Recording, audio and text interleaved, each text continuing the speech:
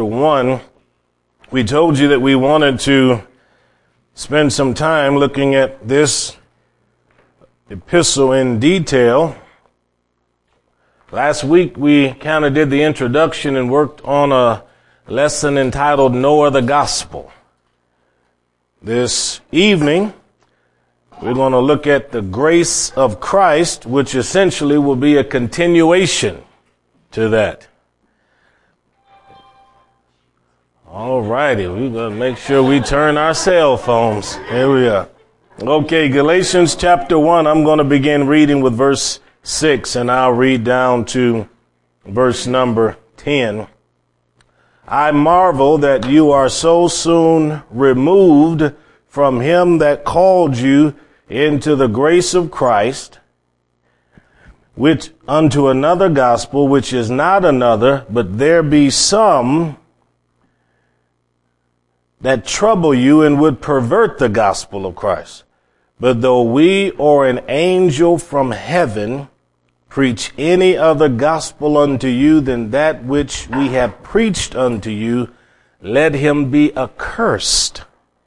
As we said before, so I say now again, if any man preach any other gospel unto you than that ye receive, let him be accursed. For do I now persuade men or God, or do I seek to please men? For if I yet please men, I should not be the servant of Christ. This is Galatians 1. And once again, in verse 6, he talks about his astonishment that they have departed from the one that called them. So let's have a word of prayer, then we'll get right into this. Father, again, it is a privilege to be able to break the bread of life. Now for a few moments, as we look at the word of God, we pray that you would help me to speak clearly. Also give each individual ears to hear. Make our hearts good ground, fertile ground for the word of the Lord to be sown into it, so that we will be able to reap a wonderful harvest of all that you want us to have out of these scriptures in Jesus' name. Amen, amen, amen. We told you that Galatia is located in what today is modern day Turkey. And then we explained to you that Paul's missionary journeys into that region led to his establishment of numerous churches. Now, obviously, there has been some trouble, and that's why he has had to take the time to write this particular letter. To reiterate, verse 6 talks about the move from the grace of Christ to another gospel. So I think we need to identify the grace of Christ and to explain what is the true gospel in order to go and look at some of these other verses. Well, in verse number 1, the last sentence speaks of the resurrection of Jesus Christ. In verse number 4, the first sentence speaks of his sacrifice for our sins, which occurred on the cross. Paul said in 1 Corinthians 15 that the gospel I've received and that I now preach to you. He talks about how he received it from God, but he goes on to share how the gospel essentially is the knowledge that Christ died on the cross and was raised from the dead. And we went out of our way to make sure that you understood that if a person denies Jesus' literal and bodily resurrection from the dead, according to the Apostle Paul, that individual is yet in their sins, regardless of how sincere they are, how nice they are. If they deny that one cornerstone of the faith, they're yet on the outside of the kingdom of God. But then when we deal with another gospel, and this is where we have to pick up, we're referencing a gospel that pretends to be true. It's not true, but it pretends to be true. It seems to be true. So what is the true gospel? We've told you over and over again that Christ was born of a virgin. How do we know that's the gospel? The angel announced it at Jesus' birth, appeared to shepherds and said, I have good news for you. That's the gospel. The fact that Jesus lived in this world without sin. He never had a blemish. He never did anything wrong. That's part of the gospel, because he was an unblemished lamb. The fact that he hung on the cross and died for our sins, was genuinely buried, and then again raised from the dead, all of that has to do with the gospel. And we certainly don't want to forget the ascension of the Lord, because without the ascension, then the Lord can't be the judge later on. Now we have to emphasize that, because there are numerous teachings today that attack those basic beliefs. And you can look into a lot of modern commentaries, and you can look into the notes of a lot of study Bibles, and sometimes they will attack the virgin birth. So if somebody says the virgin birth isn't true, then you stick with what the Bible says. If someone says to you Jesus didn't live in this world without sin, that it's impossible for someone to do that, stick with what the Bible says. If someone comes along and says that his death on the cross was not for other people's sins, that no one can die for somebody else's iniquities or transgressions, stick with what the Bible says. If someone says to you there was no resurrection from the dead, that once people die, they cease to be, they cease to exist, let God be true and every man a liar. And the person that says to you that the Lord did not ascend to heaven, you can just basically ignore that also. So when we come then to verse 7, he says there are some that trouble you. Now, what is this meaning? This means that there are people that have come into the churches of Galatia, and they have brought teachings with them that are disturbing the hearts of the people. What kind of teachings are these? You can back up a few books and go to the book of Acts, chapter 15. A few books, chapter 15 of the book of Acts. You may find this very interesting. Acts chapter 15. Now, as you're going there, I'm going to give you some background. Paul and Barnabas have been preaching around the Mediterranean area. Multitudes have become Christian. A lot of people have been healed. People have had visions. Supernatural dreams have occurred. The presence of God has been real, and the anointing of God has been helping men and women set the captives free from sin, from infirmity, and a lot of things. So at the end of chapter 14, Paul and Barnabas returned to their home church to give a report. They want everybody to know what's going on. Just like when I travel overseas, then I come back and tell you how the meetings went, how things occurred overseas. And when I go to different churches that support our overseas operations, then I give them a report of what's going on. People want to hear about what God is doing. This way, they feel a part of what you're doing. They feel like they're sharing in what's going on, and they'll continue to want to support, because you know you're having fruit from what you're doing. So in chapter 15, verse 1, it says, certain men which came down from Judea taught the brethren and said, except you be circumcised after the manner of Moses, you can't be saved. Now, this was not the message of Paul and Barnabas. Paul and Barnabas taught an entirely different doctrine based upon the grace of Christ, the covenant of grace. What does that mean? That means that any boy, girl, man, or woman that trusts in the shed blood of Jesus Christ on the cross, that individual becomes justified by the Lord. So Romans speaks about us being justified by faith, justified by grace, and justified by the blood of Jesus. Once a person believes in the Lord, their life is changed. God reaches in there, takes a cold, stony heart, squeezes it, regenerates them. They become born again. They receive new attitudes and dispositions inwardly. Their thinking changes. Their desires change, because they've now become Christians. They didn't earn it. Good works didn't produce it, but the grace of God is what provided all of this. So what is grace? It's the acronym for that phrase, God's riches at Christ's expense. So God has enriched us because of the death of his son. God's riches at Christ's expense. If we've experienced the grace of God like that, and we truly have become wonderful Christians, if someone comes along and then says you now have to be circumcised, in order to be a Christian or to be saved from your sins, then of course you would think that's odd. And that's what happened in this church here in Acts chapter 15. The people who came from Judea were trying to maintain Jewish principles and Jewish laws while at the same time mixing and mingling it with the grace of Christ. Now you see this very often today. There are people who say they're Christian, but they still want you to keep the Old Testament laws.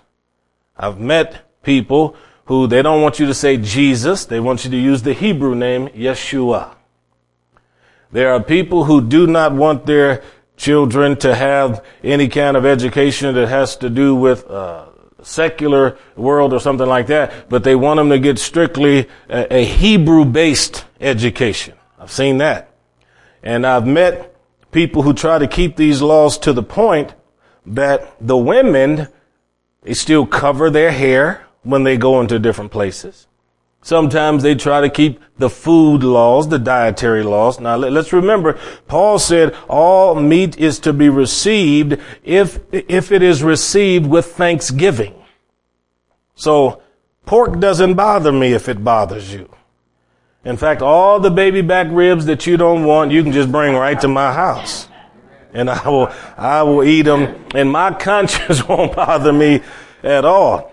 So once you come out of the world and then you come into the kingdom of God, there's no sense in trying to mix the old religion and the old beliefs with the grace of Christ and expect that it's still going to produce something wonderful. Now, this is a pretty tough statement here. He says you can't be saved. So they're saying the blood of Jesus was not enough. The cross of Jesus was not sufficient. The finished work of Christ at Calvary was not enough to produce your salvation. You must be circumcised. The problem with that, trying to produce that in the New Testament, in the old and under the old covenant, only men could be circumcised. So you just about keep the women out if you're going to do that in the New Testament. And Paul told us in Romans chapter 2 that circumcision now is not something physical in the male's flesh or in a baby's flesh. He says it's something that takes place in the heart.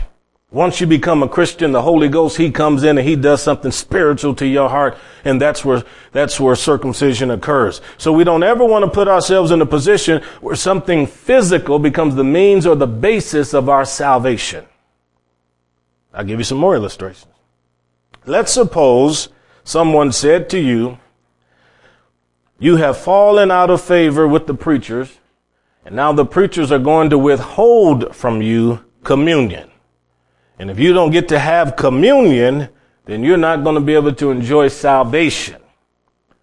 That would be untrue, because your salvation is not tied to bread and wafers or wine and crackers. Your salvation is tied to the blood of the Lord Jesus Christ. That's very important to know. Let's suppose someone said to you, well, now that the baby is born, you have to get the baby baptized immediately, because if the baby is not baptized with water, the baby may not make it to heaven. You do not tie someone's salvation to water. Salvation is tied to the blood of the Lord Jesus Christ. And once you allow someone to hold your salvation hostage like that, they can control you, because your eternal condition is important to you. And as long as it's important to you, then pretty soon you'll be trying to maneuver and do all these different things in order to try to get yourself in the good graces with people. Don't misunderstand me. If folks want to dedicate babies, that's fine. And I'm not going to get into any fisticuffs with people if they still want to baptize infants. All I'm saying is salvation is connected to what He did at Calvary. That's where we have to be at. And if we don't, then we run into the rules of religion. Now, I've talked a little bit about what you may have or may be familiar with. Let me talk to you about some things you may not be familiar with. In old line denominational churches in the South, very often they tie a person's salvation to what they should do and should not do. So there was a time where even out here in certain churches, if you were going to be a member of the church, you had to sign a card that says you wouldn't own a television. You know, what they would call a hell-o-vision. So full of evil. See, that kind of a thing. And God knows you weren't supposed to have a deck of cards. So you pitch players, you're lost. See, I like to play pitch, so that's not, yeah. So there was a lot of that. And this whole, this attitude. One time I had to preach in Beatrice at a church, and I'll never forget I actually preached a 2-week meeting in Plymouth, a little small town.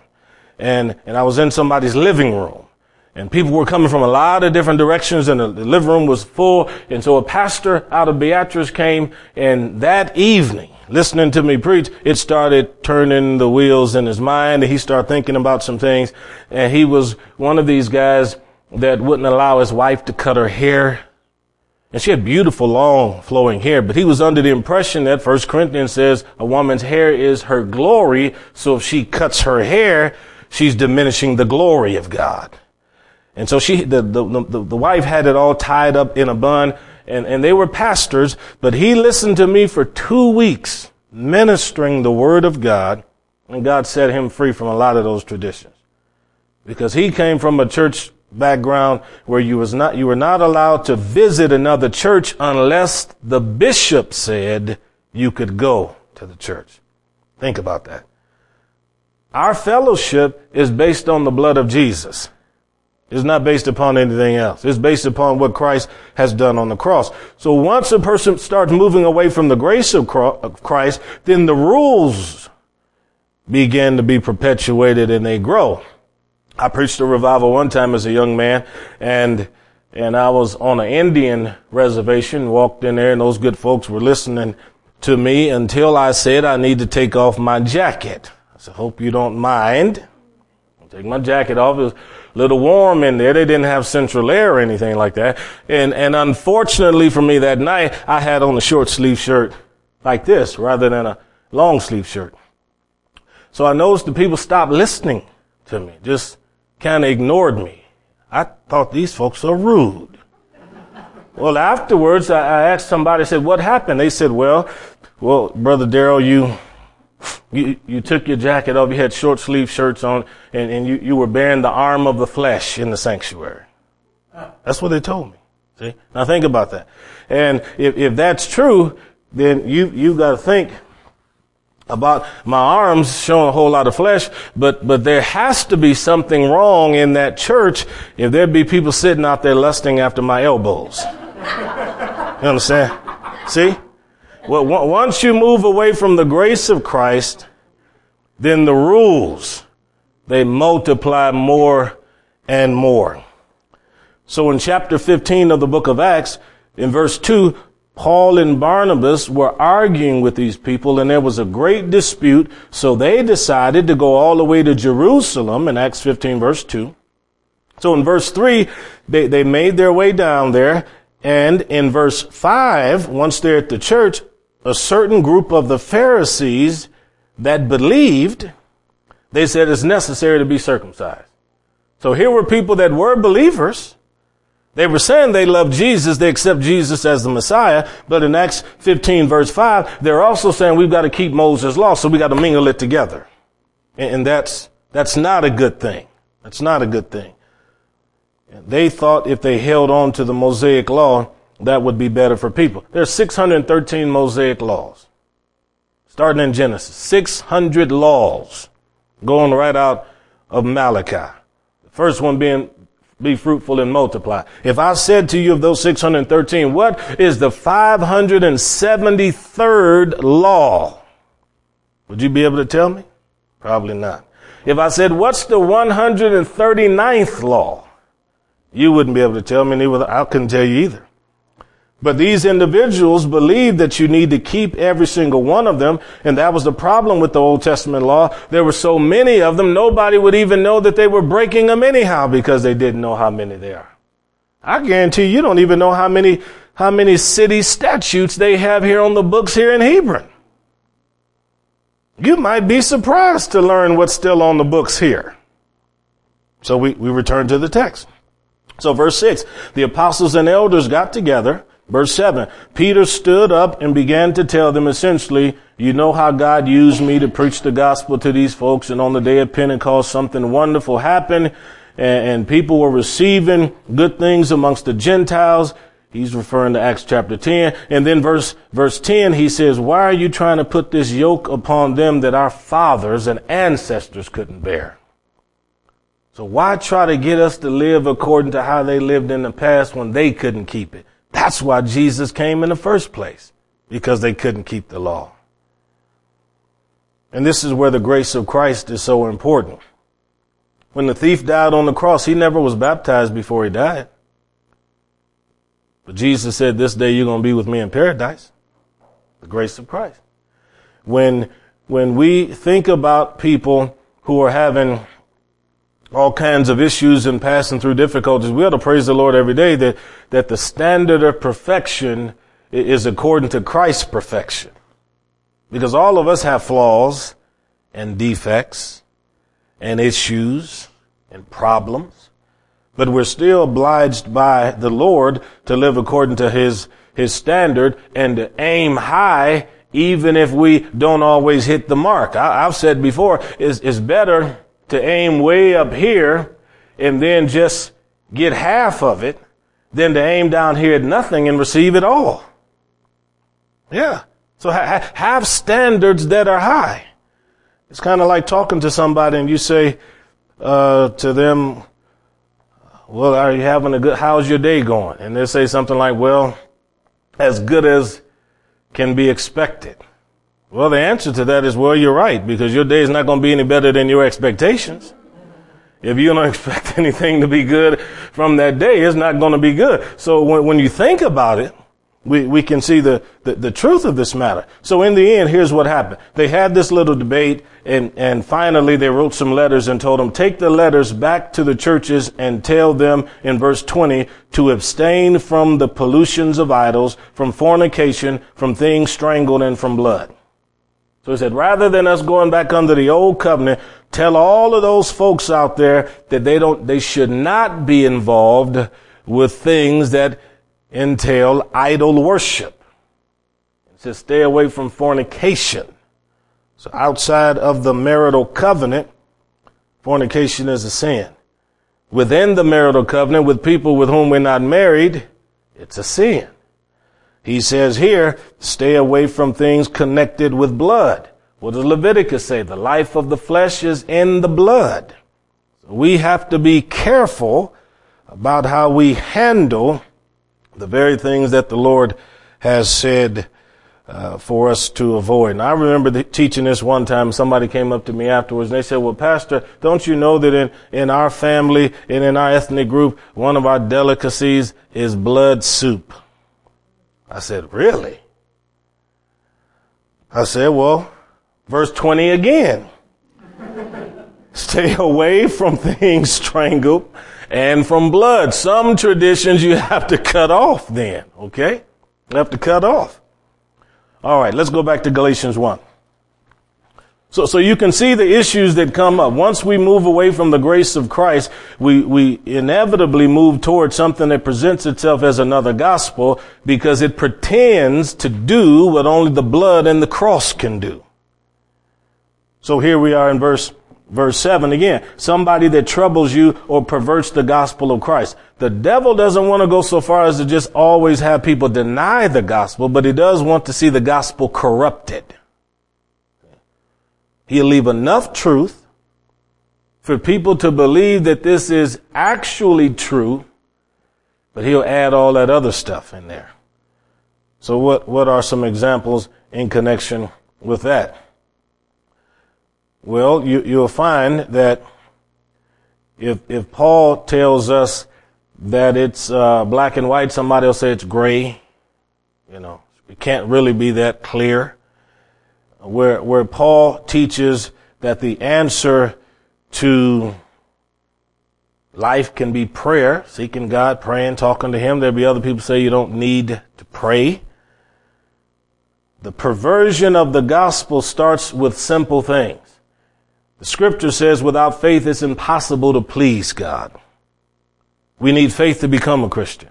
But if you're not careful, you'll even go to the extreme with the way that you use faith, and pretty soon you'll start using faith for things that you can't even find in the scripture people are doing.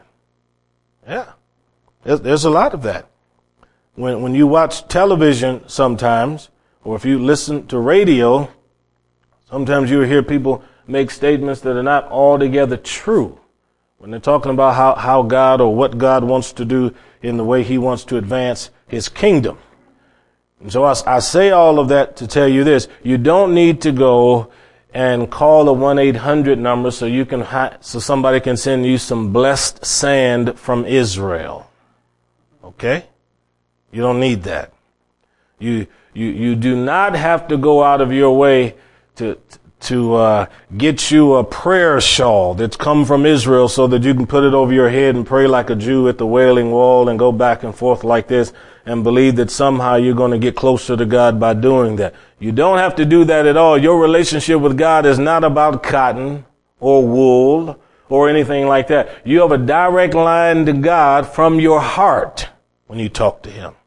Don't ever let anybody deceive you with that. So verse number 8, he says, if an angel from heaven preaches another gospel, let him be accursed. So he's pronouncing something bad regarding the possibility of an angelic messenger coming and saying something that's contrary to truth. Now, we wouldn't have demons in Scripture if we didn't have fallen angels. Okay? Remember, if there's a God, there's a devil. If there's a heaven, there's hell. If there are angels, there are demons. So a fallen spirit, an evil spirit, comes to pervert truth and to mislead and to deceive people into thinking something is right that is actually wrong. I know a lot of stories like this. I knew of a man that was married to a woman, and then he fell in love with another woman while he was married, and so he started looking for ways to get out of that marriage. And then pretty soon he came up with, or it might have even happened in a dream, but he said he had a dream, and an angel came to him and told him, you can go ahead and divorce your wife and marry the other one because you were never really married to the first one anyhow. Imagine that. See? Now you know as well as I do, that's deception. But when a person has their heart set on doing something, sometimes the devil will help you. You see, if he can't stop you from going somewhere, sometimes he'll get you close to the edge and he'll just shove you right on over the mountainside. It's exactly what he'll do in his deception.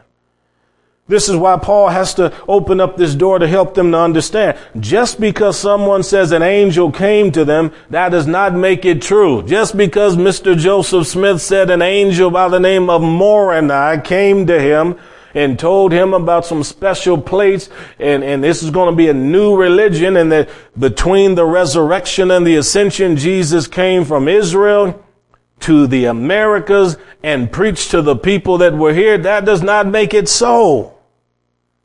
And we have to be able to acknowledge sometimes that the adversary is able to transform himself into an angel of light. That's what Paul said in Corinthians. So I have no doubt that there's a lot of deception. Most religions have supernatural origins. You ever thought about that? Most of your major religions on this earth, the founders of it, have all kinds of beliefs regarding angels and stuff like that. So even if we went back to the religions of Greece and Rome, let's not forget, you've got the original Titans, and then after the Titans, then you've got Zeus, who conquered all the Titans, and then Zeus ended up having all of his little children because he had relations with humans.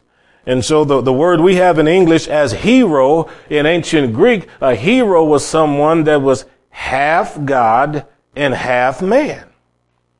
And that's why you got names like Mercury and Apollo and things like that.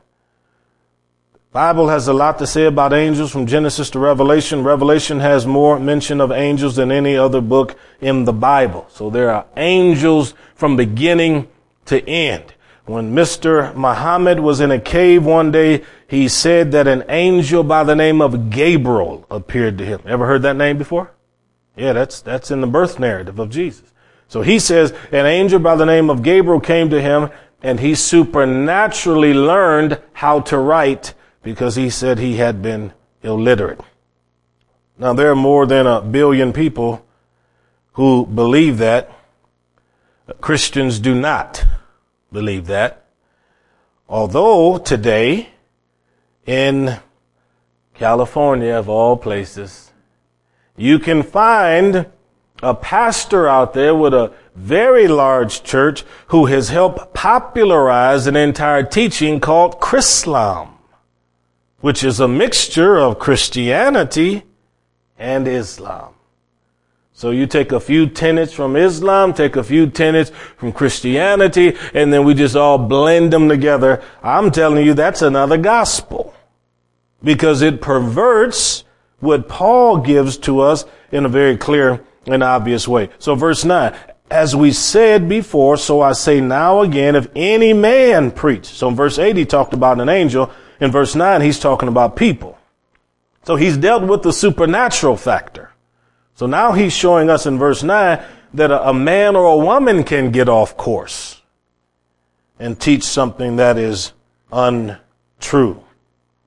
Then that you receive, let him be accursed.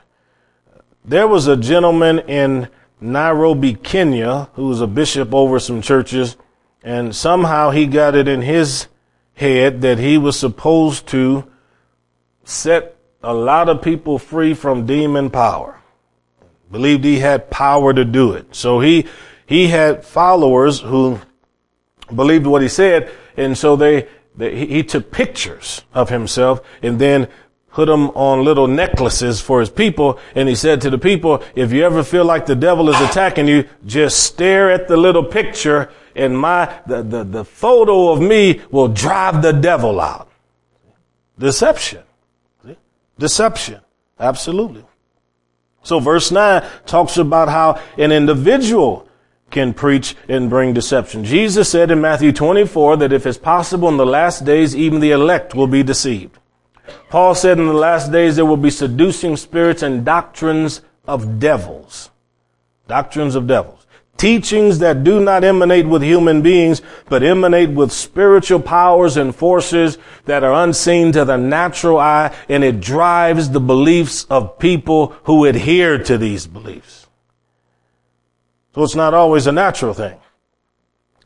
If any man preach any other gospel unto you. So Paul was obviously aware there were other forms of good news. Okay, well, what other forms are there? You remember the story of David Koresh? Waco, Texas? Tragic. But here was a man who had convinced a lot of people that he was the Messiah. And in that compound where they all eventually were holed up, he had convinced them that the battle of Armageddon, even though the Bible says the battle of Armageddon will take place in the Middle East, he convinced them it's going to take place in Waco, Texas, when the government authorities come to get him. So they stayed in there. And eventually a fire broke out and a lot of people died, but there was a lot of gunshots. And he died. But in the midst of his false doctrine and his messiahship, you know what he also did? And this is common with people who get involved with things that I believe is absolutely evil and deceptive. They always begin to believe they can have more than one wife. And he began to prophesy inside that compound that one of his closest aides and best friends' wife should become his. Think about that. Utter deception, folks. Utter deception. But you can go to Waco, Texas today, and they still have a church there, and there's still people there that worship there and believe that this guy really was the one to be the Messiah. Now, I know a lot of stories like that from around the nation of groups who have put their trust and their faith in people and it turned out wrong. Don't forget the guy down there. What was that? Guyana, somewhere where they drank the Kool-Aid and all of that kind of a thing. Jim Jones, right? Now, if you ever saw videos of Mr. Jones when he was younger and preach, you'd sit there and watch him and listen to him. And I'm telling you, he sounds like a gospel preacher. But then you pay attention to what he's saying. And then pretty soon you start hearing his socialism. And then pretty soon you start hearing his beliefs that we should all share and have everything in common. And then you dig a little bit further, then you realize that when you say let's all share and have everything in common, that really means everybody at the bottom shares, but the people at the top end up with more and more. And you keep digging, and you realize it's fornication, any woman that he wanted, any young lady that he wanted. There's drug use, substance abuse in every direction, because a person becomes deluded in their mind when they believe that they are fundamentally right when everything about Scripture says they're wrong. You have to keep your mind clean and pure in order to be able to recognize what's taking place in these last days. So verse number 9 here, that last sentence, he says, let them be accursed. The same thing that he said regarding the angel. Now let's back up to 2 Corinthians 11. Just a couple of pages. You're just going to go backwards a few pages. 2 Corinthians 11. Okay. 2 Corinthians 11. Look at verse 3. I fear lest by any means as the serpent beguiled Eve through his subtlety, so your mind should be corrupted from the simplicity that is in Christ. That is where the devil attacks your thinking. If he can change what you believe about something as simple as the gospel, I mean, he can just put a hook in your nose and take you in any direction that he wants. And think about how simple this is.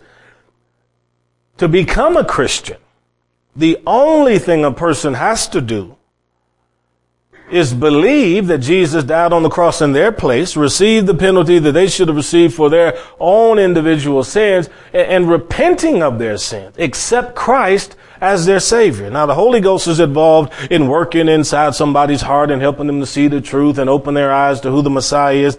A person can believe that in their entire past can be eradicated in less time than it took me to explain that to you. That's the simplicity of it.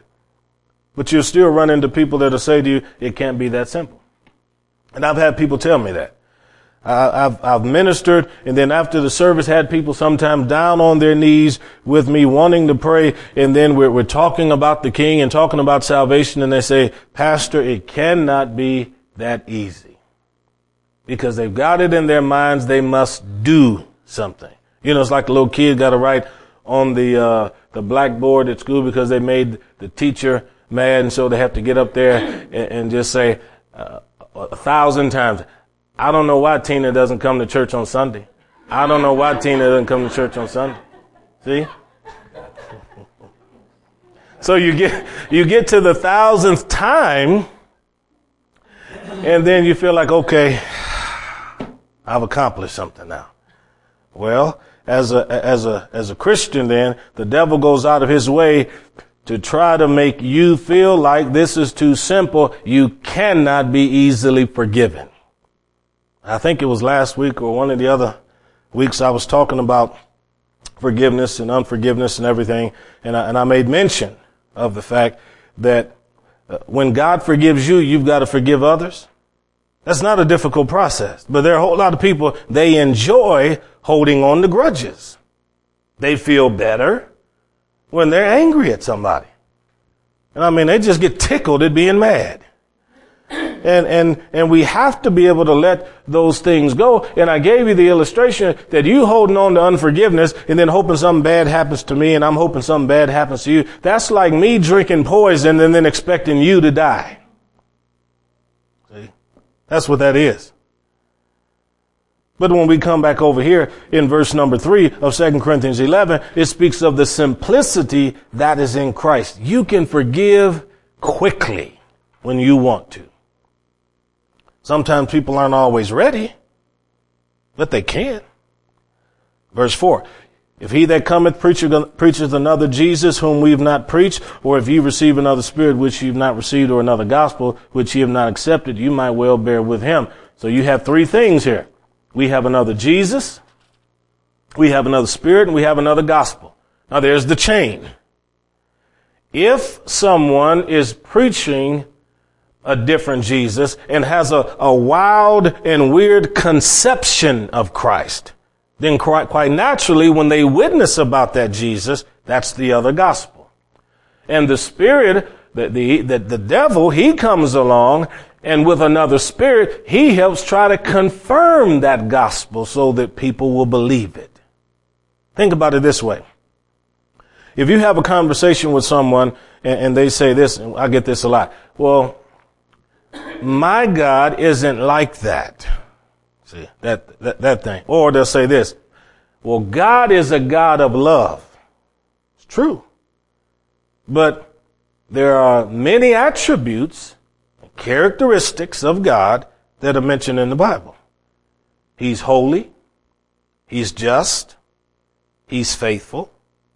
He's jealous. And so on and so forth.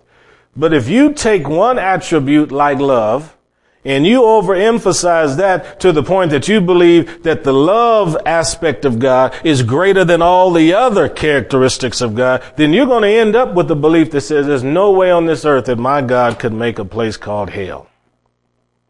And I'm going to have to agree with you, because if that's how you conceive God, then of course there's no way. But God does not hold any of his attributes in more or less measure than all of them simultaneously.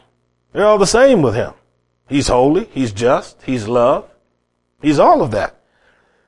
And when we miss that, then we end up preaching a Jesus that doesn't resemble anything like what Paul, Peter, John, James, and folks in the Bible believed. And this is why I say, if you listen to how the gospel is presented, you'll have an idea of the kind of Jesus they conceive. Case in point, Robert Schuller. Your Hour of Power. He had a lot of good inspirational people on his program. And there were a lot of people who watched his program and more than likely were turned on to trying to get to know God or something like it that in a difficult time. However, I heard him on an interview one time. And he said, I don't like to mention the word sin or talk about the cross because it has negative connotations. See? Well, my thinking is, well, if you think God meant that as a compliment in the Bible, you ought to read it again. Okay? Of course it has negative connotation. The whole point is you can't get a man or woman saved until you first help them to see they're lost. Because if you just tell people that they are intrinsically good and born good, then they're like, well, I really am pretty nice. I mean, I'm not born in sin, shaped in iniquity. What's all this stuff about I need to be redeemed? Redeemed from what? I'm good. See, and that's how people think. So that's one case in point. So when you hear people talk like that, then you have an idea of the kind of God that they have conceived in their own mind. You know as well as I do, Peter stood up on the day of Pentecost and he said, repent. Now, you can't repent unless you acknowledge there's sin present. It's not about your self-esteem. Yourself should be crucified to the cross. It's not about your will. Your will has to be put down. Scripture says, reckon yourself to be dead to Christ. In the kingdom of God, the only thing that matters is his will and his desires. We've been bought with a price. We're not our own. We're debtors to the Lord. He owns us lock, stock, and barrel. And like someone who's an indentured servant or a slave, he's the Lord. He's the master. He rules not through fear, but through love. We enjoy serving God because it's a happy life. And Christians are the happiest people on the planet because we get to tell people all about the King. So if you've enjoyed the grace of Christ, why go in reverse? Think about that. Do you really want to go back to the times when people preached, if you have a social security number, you've taken the mark of the beast?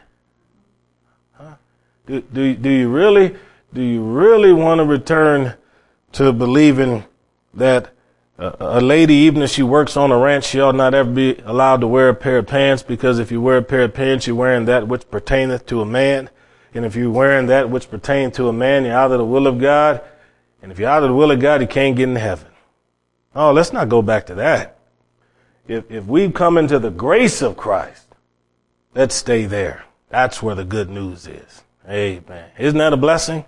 Wow. Thank the Lord men don't have to wear dresses. I tell you. Well, I guess I've seen some photos out here of some babies where some of the men have some cute little dresses on. Well, if you have a picture of you in a little dress and you're a guy, please show that to me. Please show that. Please. Come on, let's have a word of prayer. Father, we're grateful tonight that we can look into the scripture. There is so much we can learn on a day-to-day basis. We're humbled, oh God, by everything you have in this book. But we pray that you continue to cause us to grow in grace and in knowledge, oh God. As we read the word, dissolve all doubts so that we'll trust you regardless of what we hear and what we see. These things we pray for in Jesus' name. Amen. Amen. Okay, any questions or comments?